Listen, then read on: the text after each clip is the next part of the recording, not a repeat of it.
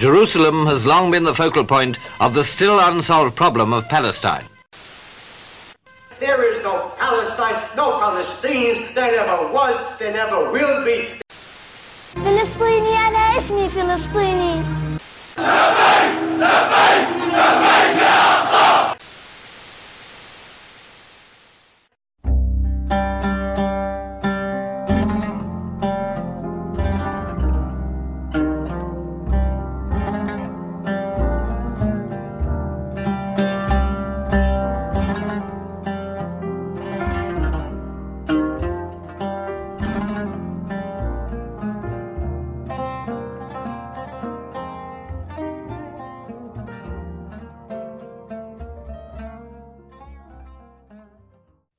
Throughout this series, I continue to call the inhabitants of Palestine Palestinians.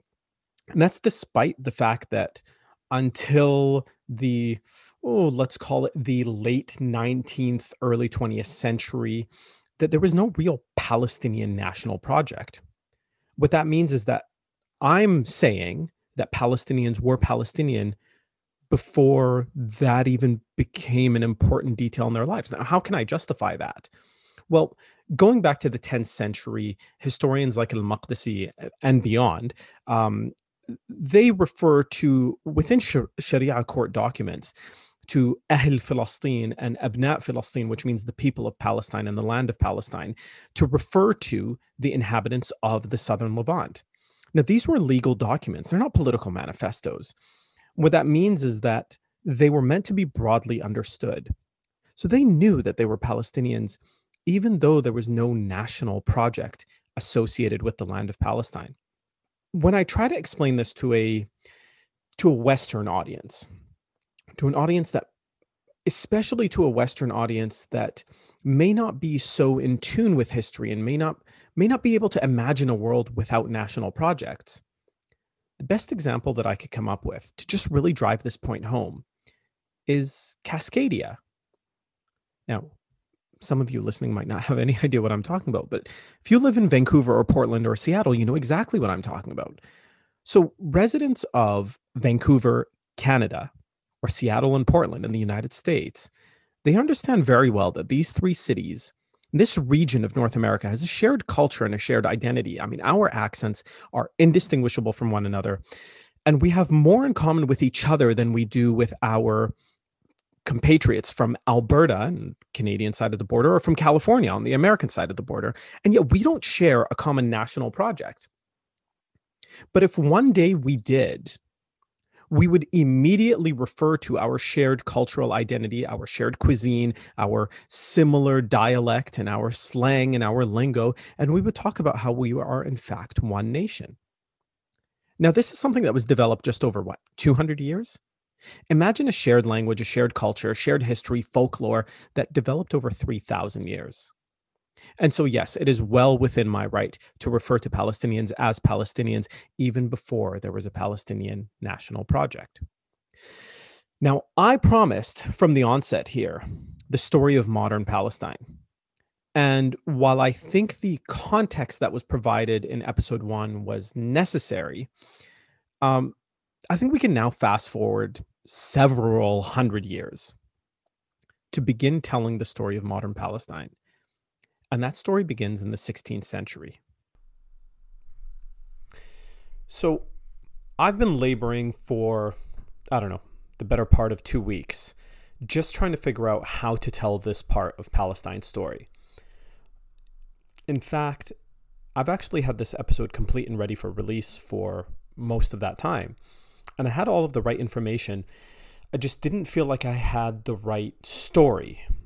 I listened to it a few times and listened to it again some more, and I just found that something was missing.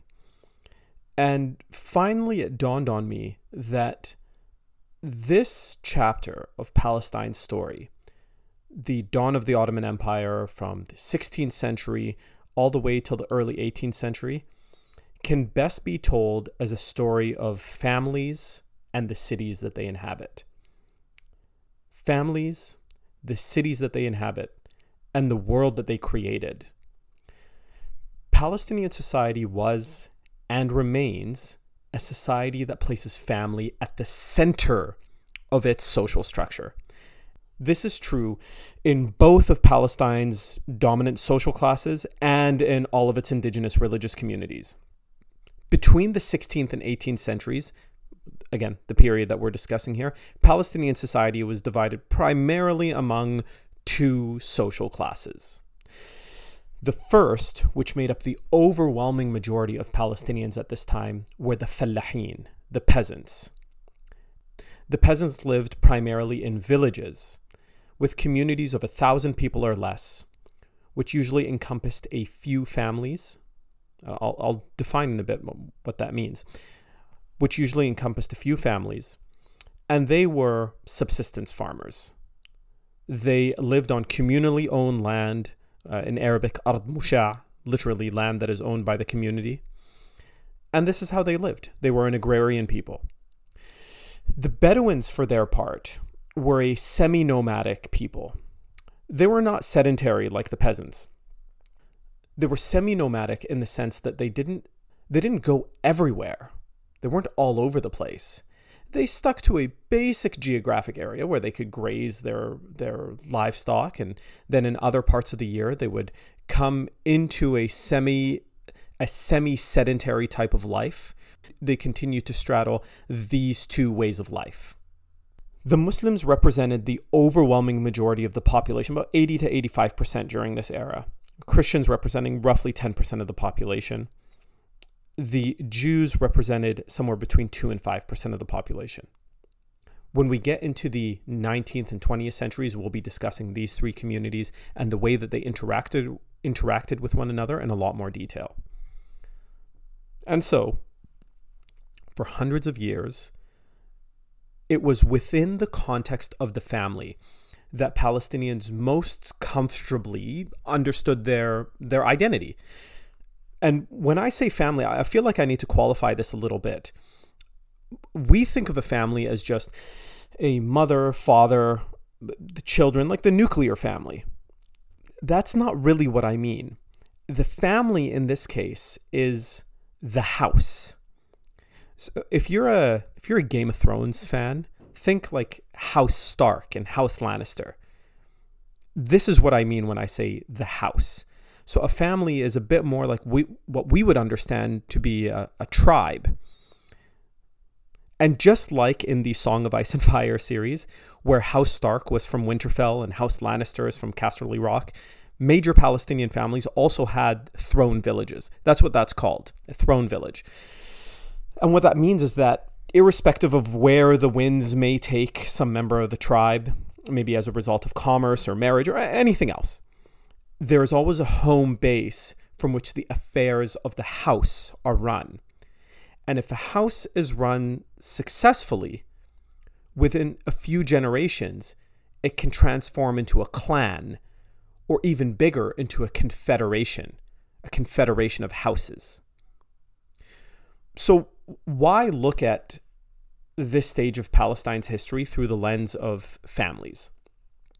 Well, when I was studying political science at Simon Fraser University, this is back about 10 years ago now, and I took this 200 level class, so a second year class, and I could probably look through my transcripts and find it out, but I can't for the life of me remember either the name of the professor or the class that I took. But I do remember what I learned, and I remember one of the most important concepts that came out of that class. I learned that year that the most important feature of a state, or rather, the most important feature of a functioning state, is one where the governing authority has a monopoly on violence. Let me repeat that. The most important function of a state is one where the governing authority has a monopoly on violence, where it is the only institution that is legitimately allowed or capable of using violence. So, by contrast then, a failed state is one where the governing authority no longer has a monopoly on violence.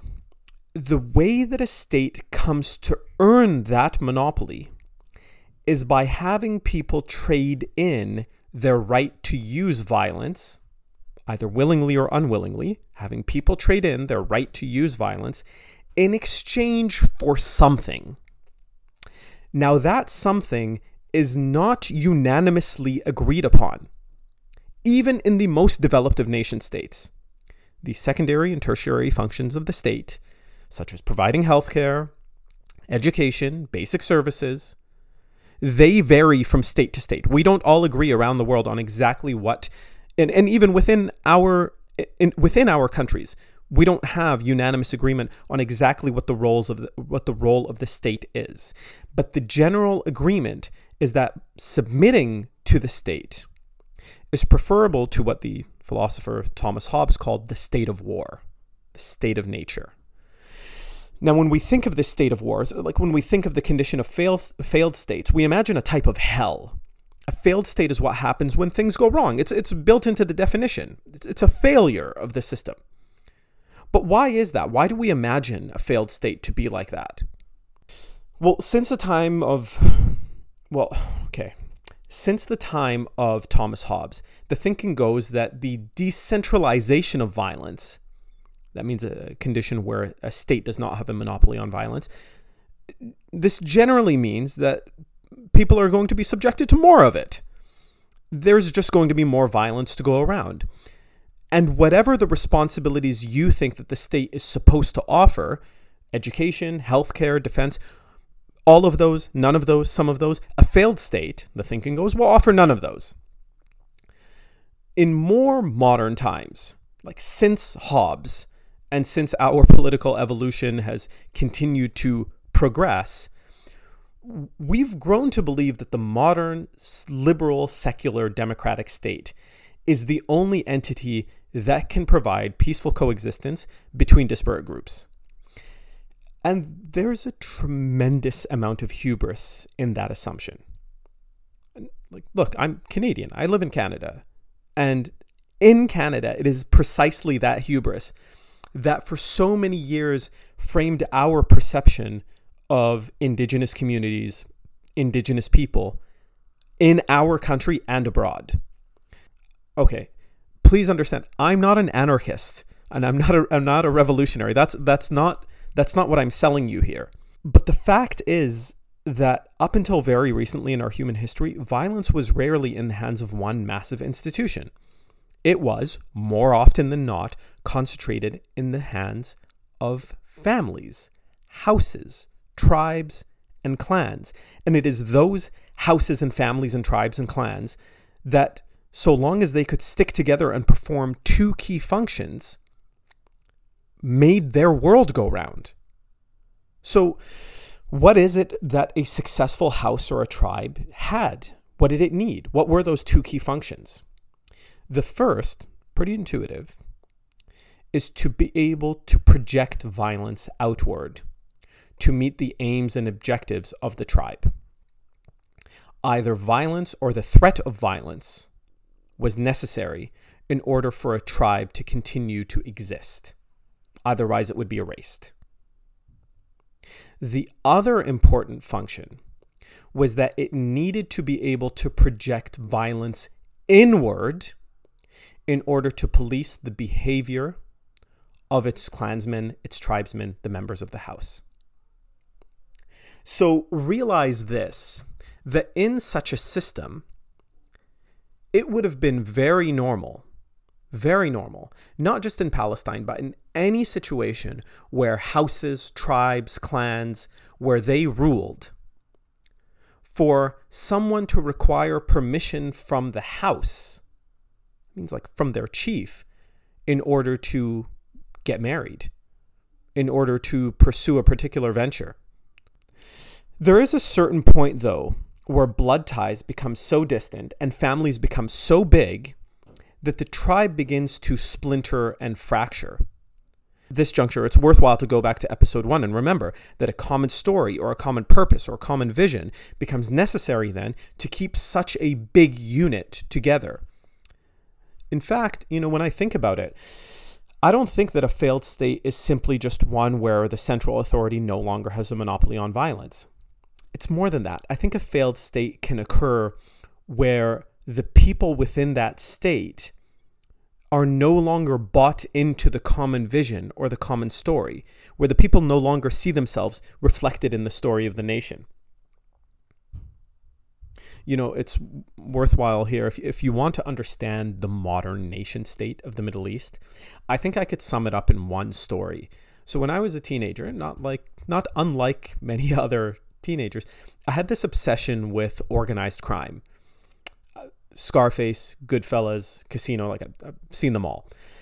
And so I remember on a road trip once, I was sitting in the front seat and talking to my dad, and I asked him, why aren't there any Arab mafias? Like there's an Italian mafia, there's a Russian mafia, there's a Chinese mafia. There are all these mafias. Why is there no international Arab mafia? And my dad looked at me my dad was incredulous. Like he looked at me almost disappointed. And he said, of course we have mafias, but our mafias became so big, they became the state. And I didn't fully understand it at the time, but I do now. Okay. Now, for all this talk of power and violence, and maybe you're expecting to now hear the beginning of a 400-year history of nonstop bloodshed in Ottoman Palestine. But it turns out that's really not the case. And yeah, I mean, while there were occasional large-scale blood feuds between warring tribes, those did happen, they were the exception. They were not the norm. I think that one of the most exciting parts about this bit of Palestine's history is that we get to look back in time and see a system which is totally foreign to most of us in all of its glory and all of its failures. Like, we get to see the social arrangements that allowed Palestinians to maintain their unique way of life for hundreds of years. Now, one more preface before I go on. It's my last detour. Just because we are looking at Palestinians as family units, I don't want us to fall into the trap of thinking that the people of Palestine and the people of Eastern cultures in general did not have individual agency. This is one of the biggest shortcomings of Orientalist literature, is looking at Western peoples as peoples with individual agency and looking at Eastern people as people with only collective agency. What that means is that people in the West have individual hopes and motivations and dreams, and people in the East have collective group motivations and dreams and hopes. The truth is that all over the world, people have individual aspirations and motivations, but those aspirations and motivations exist within a social context. I'm recording this now, January 1st, 2020. Over the last few weeks, people have been obsessively Christmas shopping, preparing for New Year's. Yeah, it was 2020. It was a pandemic year, but nonetheless, people were engaged in all of these social functions. And if you asked anyone, why are you doing these things? They had individual motivations for what they're doing and what they're buying and where they're going, but they all existed in a particular social context. So just keep that in mind.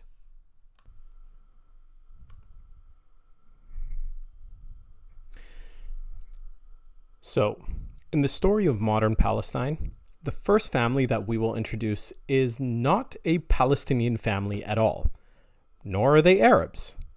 This family, whose story I will share in far less time than they deserve, is the House of Osman, the dynasty that came to rule the Ottoman Empire. This is not a podcast about the rise of the Ottoman Empire, so I will keep this insultingly brief. The House of Osman, or Uthman, led a collection of Islamic warrior tribes. The story that seems to have rallied these warrior Turkic tribes behind the House of Osman, the central story that seems to have driven this family, was the story of Osman's dream. A dream that this patriarch was going to control these vast lands over 3 continents. In the early 16th century, about 1516, 1517, the Ottoman Empire, led by the House of Osman, took control of the Muslim world from the Mamluk Sultanate. Cairo, Damascus, the three holy cities of Mecca, Medina, and Jerusalem all fell to the Ottomans. So now the Ottoman era of the Islamic world begins. But right off the bat, right from the get-go, the House of Osman has to contest with another story deeply rooted in the identity of the Arabs. And that brings us to the second family at this juncture in the story. And that is the family, or the tribe, of Quraysh. In pre-Islamic Arabia, Mecca was still a place of pilgrimage to polytheistic, idol-worshipping Arabs. And Mecca was ruled by a family called Khuza'a. Khuza'a were not the original rulers of Mecca, but this is where I want to begin the story. Khuza'a is a tribe that rules Mecca. Scattered around Mecca are a collection of smaller Arab tribes. A descendant of one of those tribes was named Qusay ibn Kilab. Qusay ibn Kilab marries the daughter of the chief of Khuza'a, brings his tribesmen into Mecca, and essentially usurps control of Mecca from Khuza'a. Qusay ibn Kilab became known as Quraysh. Quraysh alladhi qarash al-Arab. He is the one, the word means the one who brought the Arabs together. He brought his tribesmen together into that city. Mecca becomes the throne city of Quraysh. And as the generations pass, different individuals, different descendants from Qusay ibn Kilab develop their own legacies and their own legends and their own reputation.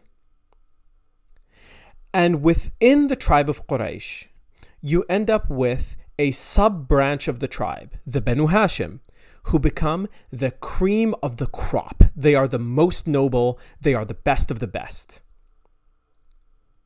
So what you find in pre-Islamic Arabia is that Quraysh, and specifically the Banu Hashim, are considered the highest and most noble among the Arabs. And then suddenly, 1400 years ago, one of the sons of Quraysh, someone who even the average listener will be very familiar with, one of the sons of Quraysh receives a revelation that he is a prophet of God. I'm speaking, of course, about Muhammad sallallahu alaihi wasallam. With the dawn of Islam and the beginning of that prophethood, there is now another story developing among the Arabs. The prophet of Islam came, spent nearly his entire prophethood picking away at the tribal identities of the Arabs, picking away at the tribal loyalties of the Arabs and building a new identity. And that new identity revolves around a belief in one God. So no longer is it an identity exclusively about the tribe that you are from and your kinsmen, but it is an identity revolving around the belief in one God. Well, these two stories, the story of Islam and the story of Quraysh, they intertwine at one critical juncture. Upon the death of Muhammad sallallahu alaihi wasallam, a group of his companions known as the Ansar, and without making this an Islamic history lecture, the Ansar were companions who were not from the tribe of Quraysh. They were from the oasis town of Yathrib, later named Al-Medina. And a group of these people, they are from the tribes of the Aus and the Khazraj. They have convened to appoint a successor to Muhammad sallallahu alaihi wasallam. Two of Muhammad's closest companions, Abu Bakr and Umar, hear about this and they go to crash the party. Abu Bakr attends this meeting and he speaks, and he tells the attendees, "You are the best among us, and you defended the Prophet when nobody else did, and he heaps praise upon them. And then he tells them, but the Arabs will never accept a leader who is not from Quraysh." You see, Abu Bakr knew that though the Arabs had accepted Islam, they still believed in the nobility of Quraysh. And appointing a leader who was not from Quraysh is inviting insubordination. You are inviting an insurrection. It will happen.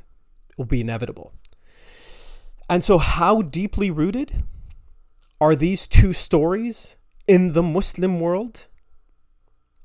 Abu Bakr, Umar, Uthman, and Ali, the first four caliphs in the history of Islam, all from the tribe of Quraysh. The Umayyads who succeeded them, 10-generation dynasty from Quraysh. The Abbasids who succeeded them are from Quraysh. And the Mamluks who succeeded them only ruled with an Abbasid figurehead in Cairo. When the Ottomans come to rule the Muslim world, they are the first to hold the title of Caliph. They are the first, their leader is the first to hold the title of Amir al-Mu'mineen, leader of the faithful, who is not from Quraysh. And so the Ottomans realize, they know this, they realize that they have a legitimacy crisis. And so they are very quickly on the path to legitimacy. Early on, the Ottomans know that they need to assert their authority over this newly acquired land. There are numerous ways they could have gone about this. One way is a show of overwhelming force. That's one option. You know, when the House of Saud, the Saudi royal family, when the House of Saud outmaneuvered and overpowered their rival tribes in Arabia, they hosted a big feast with the notables of all their former rivals. And this was supposed to be like a conciliatory gesture to put the past bloodshed behind them. With all these tribesmen gathered, they had servants bring out massive trays of food at each sitting for each tribe. And at the center of each tray were the severed heads of all the rival chiefs. So the Ottomans could have gone for something like this, but they didn't. And surprisingly, and somewhat counterintuitively, the Ottomans also didn't try the other option of selling to the Arabs Osman's dream, the dream of conquering these three continents. Had they wanted to create an Ottoman identity, that would have been the approach that they should have taken. And yet that didn't seem to be an objective. As Michelle Campos writes in her book Ottoman Brothers, quote, "The Ottoman state, throughout much of its existence, looked upon ethnic and religious diversity among its subject population and state officials in an altogether pragmatic fashion. It did not care about their identity per se. As one scholar has written, for most of its history," now here she is quoting another scholar, "the Ottoman state was neither seeking to meld together the separate communities nor consciously planting the seeds of further division among the subject peoples of the empire." End quote. So that leaves us with a third option. The Ottomans ended up pursuing a more mundane but no less effective path to legitimacy. We can call this the facts on the ground approach. As early as possible, they sent out surveyors and bureaucrats. They reviewed all of the family trusts, in Arabic, awqaf, established during the Mamluk era. And what could not be recovered was reinterpreted in new Sharia courts with new Ottoman-appointed judges. And with each survey, and with each new Sharia court hearing, with each new ruling, the seal of the House of Osman was placed on just one more document. Bit by bit, people simply came to realize this is the new government. And so long as the Ottomans were able to hold on to their end of the bargain, they figured that no one will question their legitimacy. That bargain essentially boiled down to the administration of widely respected institutions like the Sharia courts and protection from external enemies. Who are these external enemies? One is the never-ending, constantly present crusader threat. The Muslims simply believed that sooner or later the Crusaders were going to return. And so the Ottomans assured their newly acquired Muslim territories that we can and will protect you. And they could, and they did. The other threat came from rebellious Bedouin tribes, and this was just something that simply never went away in the Ottoman Empire. There were always pockets of insubordination from Bedouin tribes who just lived outside the law. And the Ottomans were there to say that should these Bedouin tribes give you any trouble, we'll be there to put them down. And so this is essentially the agreement. The Ottomans come to rule, and the Ottomans collect taxes from these newly acquired lands. In exchange, they maintain and in fact expand on the Sharia court services and protect the local people from external enemies. That is the exchange. But in this world where houses and clans are the nucleus of power, the Ottomans need to be careful to not allow for any one family to rival its claim to ultimate authority. And so, with this in mind, the Ottomans created sanjaks. These are administrative zones. They're like provinces, but smaller. And one hallmark of Ottoman rule in Palestine was their use of indigenous clans to lead their administrative zones. So they created 5 administrative zones in Palestine. I'll only be discussing 3 of them. So you have the Sanjak of Jerusalem, the Sanjak of Nablus, and the Sanjak of Safad. Those are the 3 that I will be discussing. And in each one of those Sanjaks, they picked a preferred indigenous tribe to lead that territory, but they didn't let any of them get so big in any place in the Ottoman Empire. They didn't let any of them get so big that A, they would be difficult to administer, and B, that any of these local tribes could become strong enough to one day rival the Sultan. So I said just a moment ago that I will only focus on 3 administrative areas in this era of Palestine: the Jerusalem, Nablus, and Safad Sanjaks between the 16th to 18th centuries. And there's a good reason why I'm doing this. So if you were one of these Ottoman bureaucrats and surveyors that I mentioned in the last episode, and you arrived in Palestine in the early 16th century, you would have landed along Palestine's coast. And if you landed nearly anywhere, Akka, Haifa, Jaffa, Asqalan, essentially with the exception of Gaza, you would have found the coastline to be essentially depopulated. Now keep in mind, these are all ancient cities that predate Islam. So these are cities that at one time or another had populations.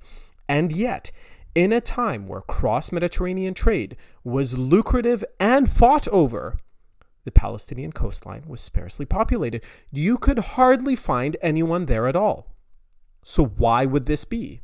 Well, some Orientalists have claimed over time that this is rooted essentially in Muslim negligence. Muslims were just such poor rulers, and this is why the coastline was empty. This is, of course, nonsense. And it turns out that there is a much better explanation for this. And that explanation goes back to the Crusades. When Salah ad-Din al-Ayyubi, the famed Salah ad-Din, Saladin, the conqueror of Jerusalem, the liberator of Palestine from the Crusaders, when he routed the Crusaders from most of Palestine, he and his administrators knew that when the Crusaders returned, and they would return, they would hit the coast first and hit the coast hardest. And so the Palestinians shifted from life on the coast to life in the mountains. All 3 of the administrative zones that I will be focusing on in this era, Al-Quds, Nablus, Safad, they are all mountainous regions. On this subject, the historian Nur Masalha writes, quote, "The siege and fall of Acre, a chief port and the capital of the Latin kingdom, took place in 1291 and resulted in the loss of a Crusader stronghold and last Crusader-controlled city in Palestine to the Mamluks. To modern historians, the fall of Acre was the end of the Crusades, but to contemporary Muslims, the Latin Crusader threat to Palestine from the Mediterranean Sea persisted. In the post-Crusader era, the Mamluks continued the strategic and defensive reorientation of the country toward the mountains, a policy which began with the Ayyubids. End quote. So just imagine then that for nearly 200 years, the inhabitants of Palestine believed that the return of the Crusaders was inevitable, and it changed their lives. Now, I suppose a fair question to ask at this point is, when did the people of the region stop fearing the return of the Crusaders? And the answer to that is never. They never stopped fearing the return of the Crusaders. They always continued to believe that sooner or later the Crusaders would come back. And in a way, history proved them right. Now, it would be absurd, it would be appalling to start any conversation about Palestinian towns and the families that inhabit them and not begin with Al-Quds and not begin with Jerusalem. I will not spend too much time speaking about the holiness and the sanctity of the city and its esteem in Islam and Christianity and Judaism. I will not spend any more time speaking about Salah ad-Din and the Crusaders and the liberation of the city.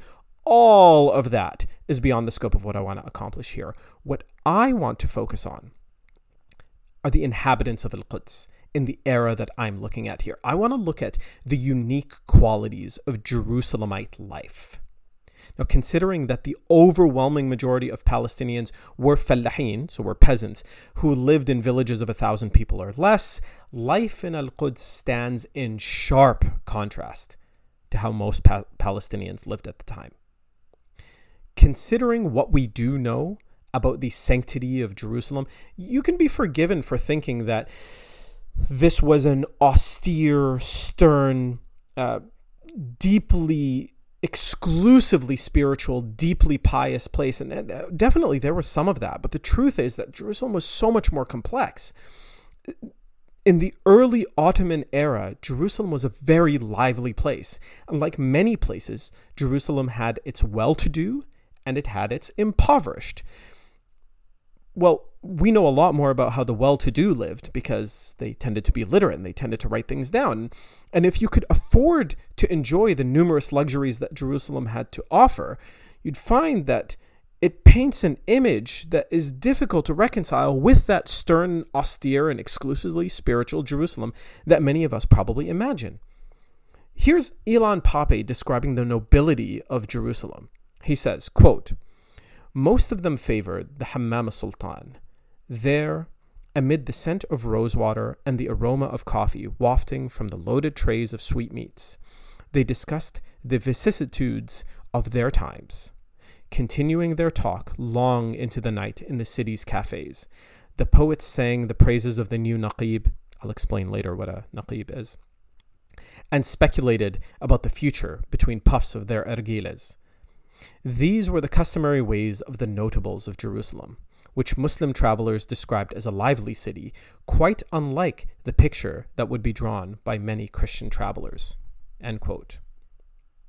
Jerusalem in the 16th to 18th centuries can accurately be described as Palestine's center of administration, learning, and we could say culture as well.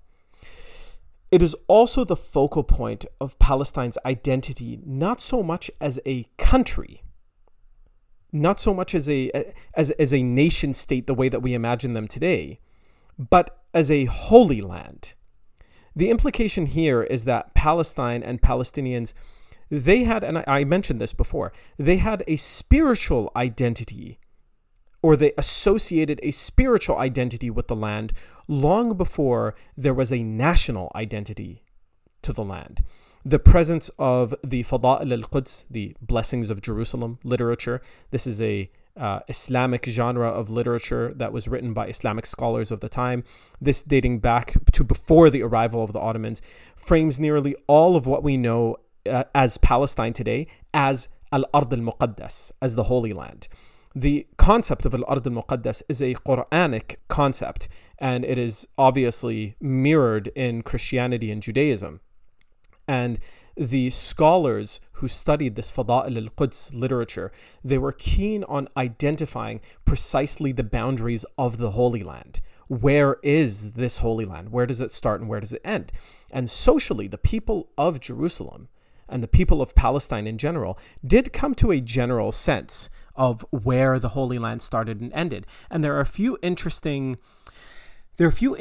incidents that reveal to us what they understood to be the rights of the Holy Land. As Rashid Khaldi writes in his book, Palestinian Identity, quote, "The importance of this idea for shaping the nascent nationalist consciousness of Palestinians in the late 19th century has been well traced by the late Alexander, and I think the name's pronounced Shloch, in his masterful study, Palestine and Transformation, 1856 to 1882. As he points out, for Muslims, this sense of Palestine as a country went back to the Fada'il al-Quds, or Merits of Jerusalem, literature, which described Jerusalem and holy sites and places of note throughout Palestine, including Hebron, Jericho, Bethlehem, Nablus, Ar-Ramla, Safad, Ascalon, Acre, Gaza, and Nazareth, for pilgrims and visitors to Palestine, and for the devout and inquisitive elsewhere. These place names suggest that a clear idea of the rough boundaries of Palestine as a sort of sacred, if not yet a national space, already existed in the minds of authors and readers of this Islamic devotional literature. A similar idea existed for Christians as well as for Jews." End quote. There's a very interesting incident that takes place in the early 1700s that gives a sense of the sanctity that Palestinians associated with the Holy Land. And, well, I'm just going to let this incident speak for itself. So this is also in Rashid Khalidi's book. He says, quote, "The sense of Palestine as a special and sacred space recurs in the historical record. In 1701, the French consul in Sidon, that's in modern-day Lebanon, paid a visit to Jerusalem, an innovation never before permitted by the Ottoman authorities. This produced a strong reaction from the local Muslim population, whose representatives met in the Haram al-Sharif. There, more than 80 Muslim leaders representing the city's main families, together with several local military officials and large numbers of the populace, including poor and rich, deliberated and signed a petition demanding that the Ottoman ruler, Sultan Mustafa II, revoke permission for such a visit." End quote. Now, there's a lot to unpack there, and I'll just say a few things. So the first is that do not take this to mean that Jerusalem was off limits to non-Muslims. In fact, Jerusalem had, and always had, large numbers of Christians and Jews throughout the entire Ottoman period. Anyways, I thought that I would get that out of the way. What you need to understand is that due to the legacy of the Crusades, Europeans were viewed very differently than the indigenous Christians. And as you see in the story of the French consul, the locals viewed the European kingdoms, and particularly the French, as the successors to the Crusades. What's also interesting in that story is that Sidon, close to the Litani River, was not considered part of the Holy Land, and there it was okay for the French consul to reside. Now, remember what I said, the Ottomans did not have a massive political and military contingent in their provinces. For the most part, the people of Palestine, with the blessing of the Ottoman Empire, truly did rule themselves. Also remember when I said that there is another story, the story of Islam and the story of Quraysh, that permeates through the pulse of the Arab and Muslim world. Well, in Jerusalem, you will see both of these stories lived out magnificently. It is impossible to overstate the importance of Jerusalem during the Ottoman era.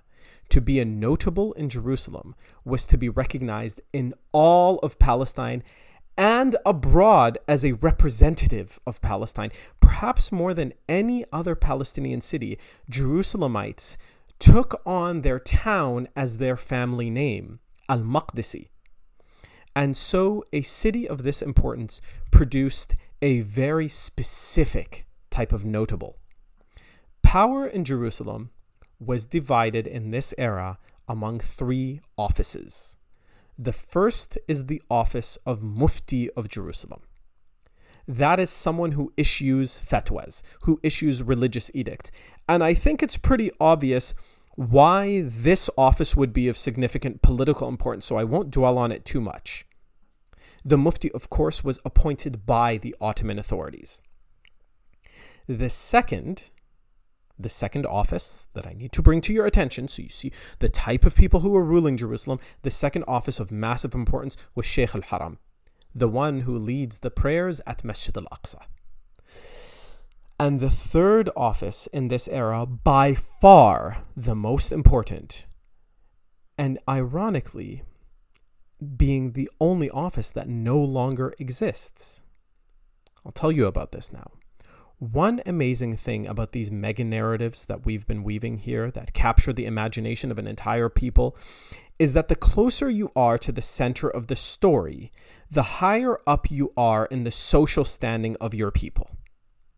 Let me repeat that.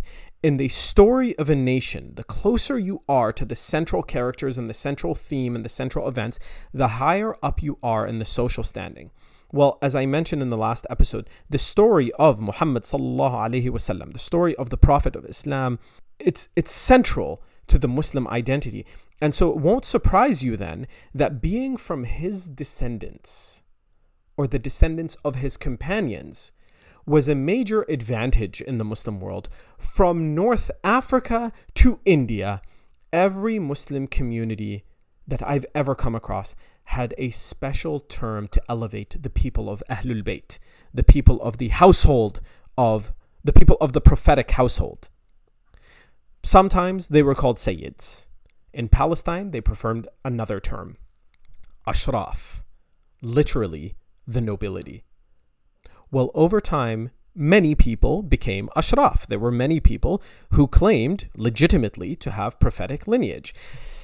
And Jerusalem had a collection of families, all of whom claimed prophetic lineage. And in a city like Jerusalem, you couldn't make up these credentials. People would know because they knew the lineage of the other families.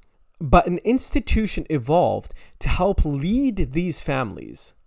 And that was the institution of the office of Naqib al-Ashraf.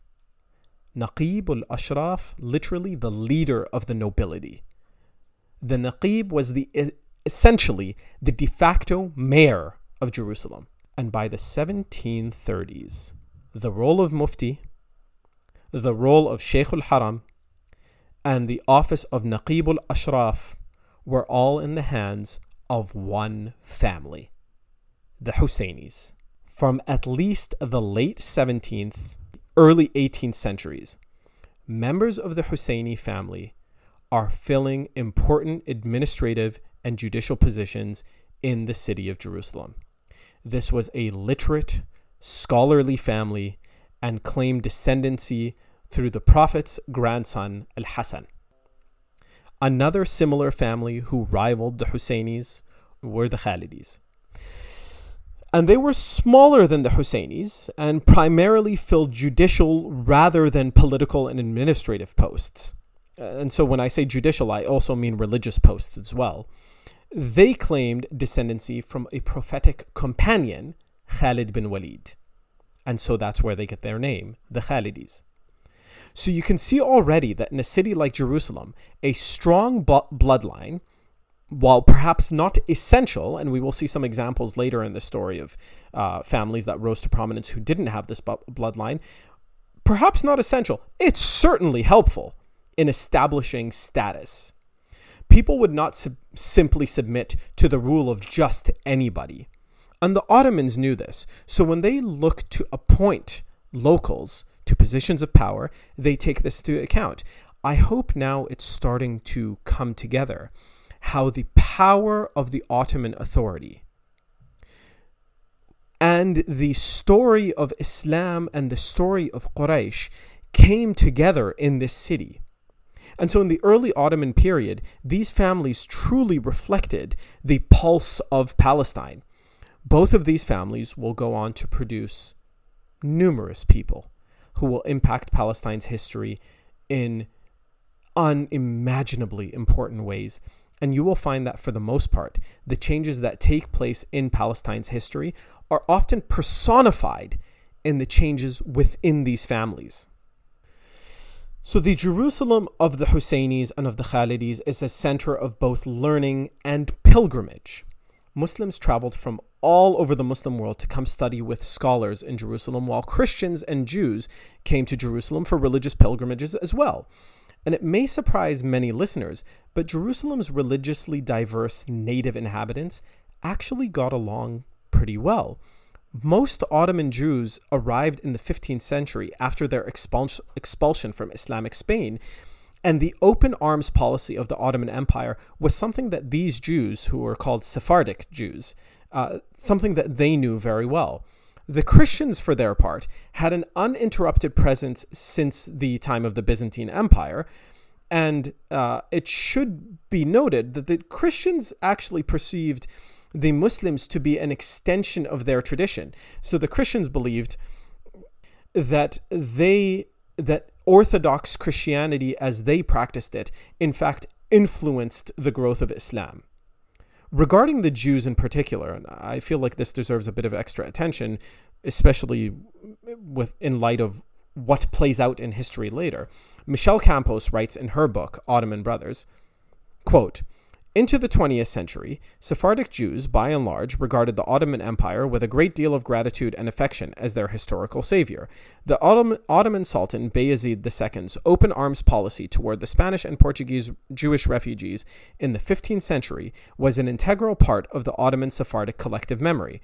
So much so that attempts by the Spanish government to renew its ties with Sephardic Jews were met with public scorn and disdain." End quote. I think that Ottoman Jerusalem presents some interesting questions for today about how to best deal with communities where the native inhabitants belong to different and sometimes competing faith communities. The most broadly held opinion, at least in the West, is that Western liberal democracy is the best, or potentially the only, formula for managing disparate groups. I think I probably already mentioned this at some point before. But if we take a snapshot of the relationship between Muslims, Christians, and Jews today, there could be an argument made to say that the relationship between these faith communities is getting worse, not better. Jerusalem, then, was the ultimate microcosm for these three Abrahamic faiths. Now, I don't want to exaggerate and paint a picture that says that everything was perfect, because it wasn't. But is perfection really the goal when dealing with disparate groups? I mean, take Vancouver, for example. So I've lived in Vancouver my entire life. Vancouver is frequently cited as one of the most livable cities in the world. It is the most Asian city outside of Asia. And I think that people who identify as ethnic minorities would say that Vancouver is a pretty good place to live. But Vancouver has a problem that the local inhabitants know and people outside of it may not know. So Vancouver has a huge drug problem. And subsequently, Vancouver has a massive organized crime and gang problem. And it also turns out that most of our organized crime syndicates are broken down along ethnic lines. We have Chinese and Vietnamese and Indo-Canadian and white biker gangs, and there are others, of course. And so today, living in Vancouver in 2021, I don't feel like the conflicts between those organized crime syndicates in any way reflect the social cohesion between the disparate groups that exist in this city.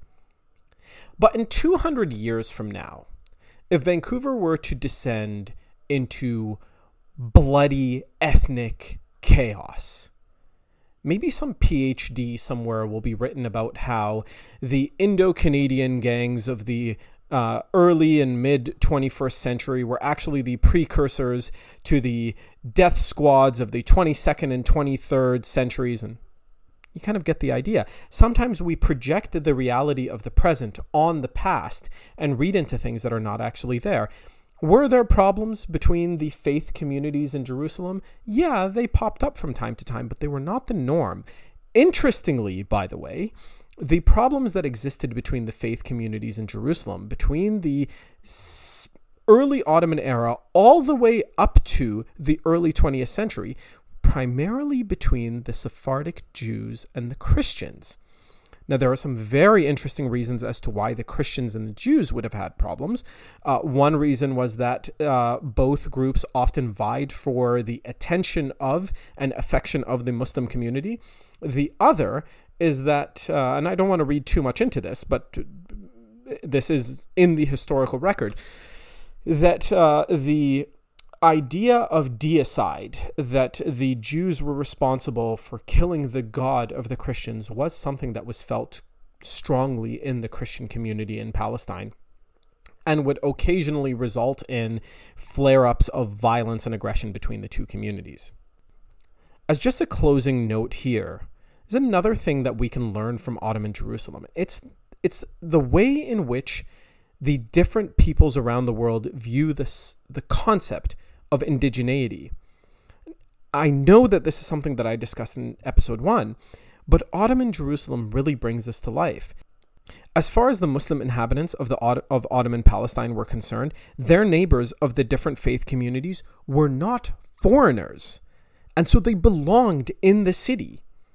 The Christians and Jews were thoroughly Arabized, and I say this despite the fact that the Jews of Ottoman Palestine, who were mostly, like I said, exiles from the Iberian Peninsula, they spoke Ladino. They spoke a Spanish-Arabic Hebrew hybrid language that, to the best of my knowledge, is not in use anymore. But they spoke this other language, and yet over time they were perceived as having indigenized, Arabized, and settled comfortably into the city that became their home. Now, with all of that behind us, we can now leave Jerusalem and head toward Jebel Nablus.